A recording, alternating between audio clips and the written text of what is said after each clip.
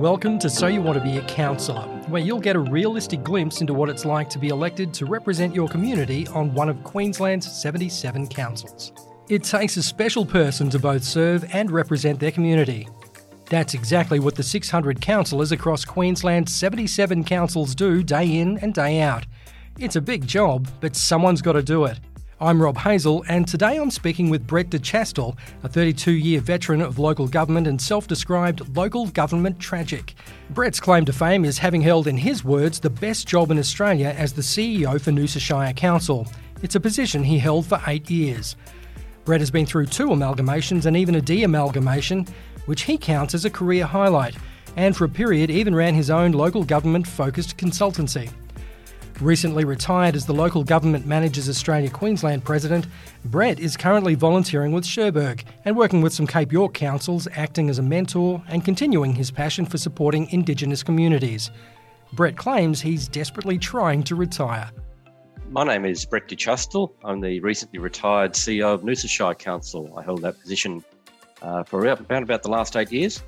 I've been involved in local government in Queensland for over 32 years and tried to retire at the end of last year, but find that I'm still doing a bit of consulting work and helping out a few councils around Queensland as well. What is it about local government, Brett, that keeps you coming back? It's funny, I went through university and a couple of my friends have asked me that same question. And if you'd have asked me, I would have spent my career working in local government originally, I would have laughed. But it's the only job I know that where you can actually make a difference to the community where you live. And that's a very inspiring thing to do. And you can actually see when you drive around town that I made a difference to this, or I helped with that, or whatever it might be. And that's why people get involved in local government. It's that sense of being able to make a difference to the community that you live in. You were there when the council de-amalgamated at the start of 2014. But talk us through that for you personally. Yeah, I think I've been either the luckiest or unluckiest executive in local government in Queensland, because I've actually been through 2 amalgamations and a de-amalgamation now. So the de-amalgamation in 2014 was a good example of what I call local voice, where community wants to have its local voice and be heard. And it was a great experience actually setting up a council from scratch. You had a blank piece of paper and try to work out what an ideal council would look like. And the community had very strong views about that because I'd actually advocated and lobbied to get that back. So that was a great time of my career. I really enjoyed it, but a lot of hard work. People talk about councils as being involved with rates, roads and rubbish, but I think something like the de-amalgamation, just as important is a sense of community. That's right. And I use that term local voice because people, they don't necessarily identify with state or federal governments on issues that affect them on a day-to-day basis. That might certainly be the case for international incidents or state of origin time or whatever it might be with other levels of government. But the things that impact on people every day, it's the local parks, it's the ability to get the latest books from the library, it's the garbage not being picked up every day, the potholes in the roads, can my kids find a job? Those are the things that matter to people, and it's the local government that actually has one of the biggest impact on most of those things. As a CEO, what was your role day in, day out in dealing with the elected representatives? Yeah, a CEO is there really to provide advice to what I call the board. It's called a local government, but in many ways it's similar to a private sector company where you have a board of directors in charge of a very large and complex organisation. And so as the CEO, you're really the conduit between the elected representatives and the organisation, which is doing things on the ground and also providing advice to the councillors. So really the role of the CEO is to support the councillors, give good advice, and help them achieve what their policy objectives are, both in the short and the long term. And that's one of the challenges for councillors, to try and do things in the short term but not have long-term financial implications, for example. In terms of being a successful council, you need to have that balance of representation and management working in good synergy, I would imagine. That's right. And the longer I've been in this business of local government, the more I realise that local government is essentially about relationships. It's the relationship between the council and the community, the relationship between the mayor and the councillors, the relationship between the mayor and the CEO, the relationship between the CEO and their senior management team, the relationship between the councillors and the senior managers as well. If you get those relationships working well, you're going to work through all your problems. You're going to be able to deal with difficult issues, have disagreements, and then at the end of that disagreement, move on to the next issue without holding a grudge. If you don't sustain those relationships, it can be a pretty terrible time for a council to work that through. It's got to be pretty tough as well to maintain those relationships. How many councillors have you worked in during your career? I thought about this the other day, actually, and I think I got to about 100 over the years. I think I've probably inducted 80 or more where councillors have been elected, and my job has been to help them come into the organisation as a councillor and talk them through the first couple of months and help them. So, yeah, I've seen a fair bit. Seen some really good councillors and some really good community mining councils, and others who the eyes have been pretty wide open when they've come in as well. They suddenly realise what they've signed up for. Well, let's talk about that, because essentially this podcast is about talking to people who are considering becoming councillors. So through your experience, what do you think makes a really good first-time councillor? That's a good question. I think the first-time councillors, the best ones I've seen are the ones who are prepared to listen and to listen to alternative points of view. Don't come in with fixed ideas, because inevitably the perceptions when you're running through an election are very different to the reality once you're inside the organisation and working as a councillor. So the ability to listen, the ability to learn a lot. I've seen councillors come in on a single issue and all of a sudden they're having to deal with everything else. They might come in about getting a toilet block done in a park or something in their local community that might have got them enthused to run for council. And they might get that done in the first 2 years. And then all of a sudden they're dealing with everything else, from garbage contracts through to performing arts centres or development applications or economic development policies. You've really got to get your head around a lot of different issues when you come in, and you've got to learn a lot. Is that what you would say would be the most challenging thing for a new councillor, is to come in with their eyes wide open about the entire role? Yeah, I think so. The one thing, if I look back over all of the councillors who I've helped to settle into an organisation or inducted in and help them move in, the one thing I've heard the most is, gosh, there's more to it than I thought. The breadth of issues we deal with as a local government is astonishing to a lot of people who haven't been around local government before. So if you're thinking about running, one of the things I'd suggest you do is to go and sit in on a few council meetings, read all the council agendas and see the variety of things that the councillors are being asked to consider. You don't have to be an expert on all those things. You don't have to be an engineer or an accountant or a town planner. You need to understand some of the principles that those issues arise, but listen to the advice. You've got good senior staff who can normally give good advice as well. The department on its website has some guiding materials as well, which suggest that anyone who is looking to put their hand up for representation has a look on the department website. That's true. The department's got some good material there, and the main thing is, even if when you're elected, don't think your training or your knowledge gathering stops there. It can go on for months and years. I always think that it takes at least 12 to 18 months for a new council to get their head around all the issues. So there's lots of courses available. I said the department's got some good information on its website. Local Government Association of Queensland as well provides good support for councillors. There's a lot of range of material that will really help councillors come to grips with the issues you've got to deal with. You've got to deal with a budget normally within 3 months of getting elected. And that budget, depending on the size of the council, could be much bigger than what you're used to running your home budget or small business budget or whatever. In my council's case, it was over $100 million. And new councillors are coming in trying to work out how to have input into setting a budget for over $100 million. It's quite a challenge. Do you think that challenge differs, though, from council to council then, Brett, depending on the size of the council itself? Not necessarily. The principles generally tend to be the same, regardless of the size of the council. It's just a few more zeros on the end of some of the bigger budgets. But the principles are the same. What can we do for our community? What can our community afford in terms of the level of service that we need to provide? What are they prepared to pay for rates? What's important to my community? So there's the ability to understand and engage with the community to find out what's important to them and how to shape a policy response through a budget process. It should be the same in every council, just the scale's a bit different. I imagine there's one key characteristic of all first-time councillors or anyone putting their hand up for election, and that is that they are passionate about their community. Correct, and people want to make a difference. And if you're there for the community, you're halfway there. And councillors who've been around a long time, that's what drives them. That's what continues why they stand for re-election. They still think they can make a difference to the community. And often I had one councillor who I worked for, he said, Brett, I want to be able to sit in my rocking chair in 20 years' time and look back and go, yeah, I made a difference. I made a difference to this community. I would also imagine that as passionate as you are about your community, not everyone sees every issue the same way, and you won't be able to get everything across the line because there's a vote on council. Correct. There's two things about that. First is that you cannot keep everyone happy on every issue at all times. It's just not possible. And in the same way that some people will vote for you, some people won't vote for you, and they'll have a different view from you about how your community should look.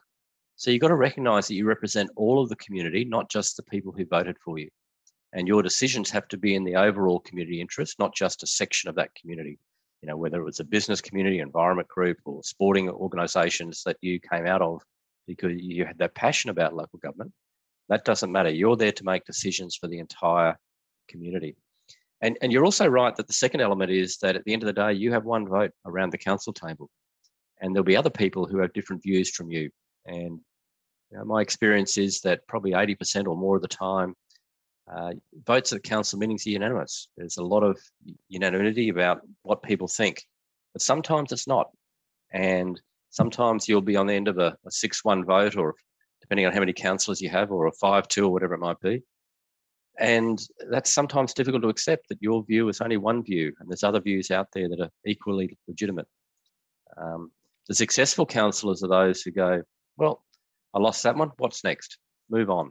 And never make it personal. It's just about the issue. You put forward your points of view, and you move on to the next issue. You talk about making the tough decisions and the need to keep the entire community in mind when you're making those decisions.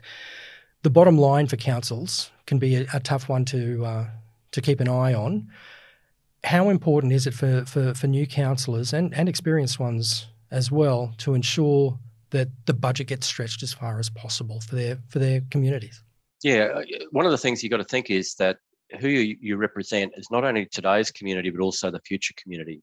And, you can make yourself popular by delivering everything now, but doing it by taking away all of the cash reserves or borrowing or whatever to be able to deliver everything right now. The future community is going to pay for that. They're going to inherit a big debt. They're not going to have the capacity to do things down the track. So really, you've got to get that balance between the short and the long term as well, and think about the financial sustainability. In one way, it's almost obligatory for councillors to think to themselves, am I going to leave the next council in a better financial position than I found this council? In other words, they've got to look after the community money. It's not council money, it's community money, and make that go as far as we can.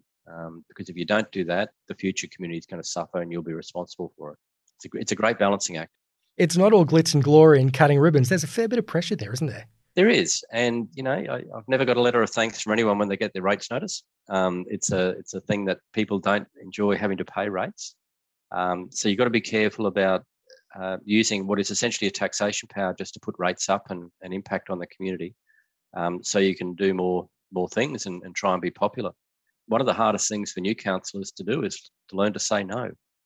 And it's quite tricky, but ultimately it's, no, we can't do it now, but we can look at it in 3 years' time when we get through these other projects. Or no, we can't do it now because of X, Y, and Z, but we can find another way to advocate to try and get that for the community, rather than having council spend its own money on that.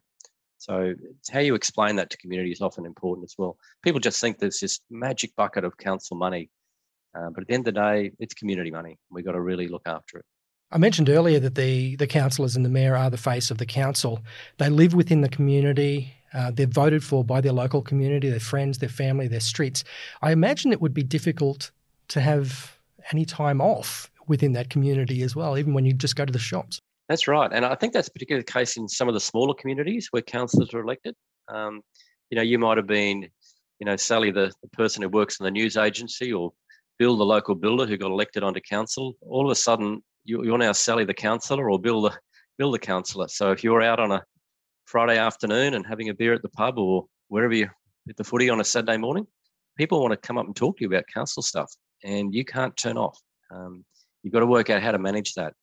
You've got to work out whether you want to talk to people at that time in your own private family time, or whether you want to put some boundaries around it. Say, look, I'm just on with my family at the moment. Can we catch up on Monday or whatever it might be? But you do need to recognise that you're in the public face 24/7, and they see you as a member of the council at all times, regardless of whether you think you're a private citizen. Representative democracy is where I vote for you and you're going to make the decisions on my behalf. And the trend now in participatory democracy is I vote for you. I want you to ask me what I think on some key decisions that affect me, but you still get to vote on my behalf. So it's the level of which you need to communicate with your constituency about key decisions that are going to be made. You can't do that on every single decision. So part of the judgment for an elected representative is to say, when do I need to engage with the community? How do I take the pulse on issues? Because most people only get in touch with there's a problem. You won't get all the parents and people who are running around taking their kids to footy training and things like that, or whatever it might be. They're just too busy living life. And sometimes it's the squeaky wheels. I call them the survey of one on Facebook, who will start to try and influence the decisions for elected representatives. So how do you make sure you can actually understand what the whole of your community is after? And just living and talking to people and taking the pulse on issues is important. So you can understand what decisions you're going to be making on their behalf. It's a really, really critical part of the role. And there's some tools around this. And again, if you get elected, your professional staff will be able to give advice about some of the models that are out there. What's called the IAP2 model, which is a participatory or a community engagement type model to work out, when you just need to tell the community what you're doing. For example, we're going to come down your street next Thursday and we're going to be doing resealing or pothole repairs, whatever it might be. People just need to be aware of that so you can get your car in and out. It's not something up for discussion. Whereas, developing an economic development strategy for the next 10 years, that may be something where you need to have a deeper dive with broad section of the community, the business section, tourism, whatever it might be, and get their views about whether your thinking is on the right track or not. So it really depends on the topic and the level you need to engage with. Well, looking at the future, what's the future hold for you? I'm a local government tragic. So I tried to retire, but I'm still out there helping. I do volunteer work now at Cherbourg Aboriginal Shire Council. Go out there once a week and do a bit of mentoring and support for them. They're a terrific little council, helping them out, and a few others around the place as well. Wudjil Aboriginal Shire Council up on Cape York. So I really enjoy just seeing how I can help people try and make their community better, and getting good governance and good decision making around that. It's just part of that journey. And good decision making and good governance really has an impact on those local communities, doesn't it? That's right. I mean, some places say, we don't have enough money to do things. If you get good governance and that good decision making, eventually you'll have enough money to do things, because you'll have a plan, you'll have a financial plan, you'll have a plan for other things. So it sounds a little bit bureaucratic, but the planning and getting everything in place actually works, and getting good governance in place actually works. I've never seen a successful council without having good governance, but I've seen a lot of bad ones that don't have it. And if you had one key piece of advice for future aspiring councillors, what would it be? Stick your hand up. It is a great honour to represent your community, but go in with your eyes open. It's not as easy as it looks if you haven't been involved in the local government before. Enjoy the journey, learn as much as you can, listen and get good advice. But at the end of the day, no matter how complex and how difficult the decision is, always come back to that one test. What's best for this community? And if you make that decision, you'll probably make the right decision. Brett D. Chastel, thank you very much for your time and your experience. Thank you. Thanks for listening to So You Want to Be a Councillor. During the next episode, we'll be chatting with Bill Shannon, former mayor with the Cassowary Coast Regional Council for 2 terms from 2008 to 2016. Bill shares how his life as a self-described community man put him in the right place at the right time, as he says, to run the show properly. They will say, fair enough. They actually respect you for taking a stand on something in the interest of fairness. If you're feeling inspired to represent your community and considering running for council, go to statedevelopment.qld.gov.au/get-elected. There's a link in the show notes. If you like today's episode or any of our other episodes, please give us a rating review in your podcast app.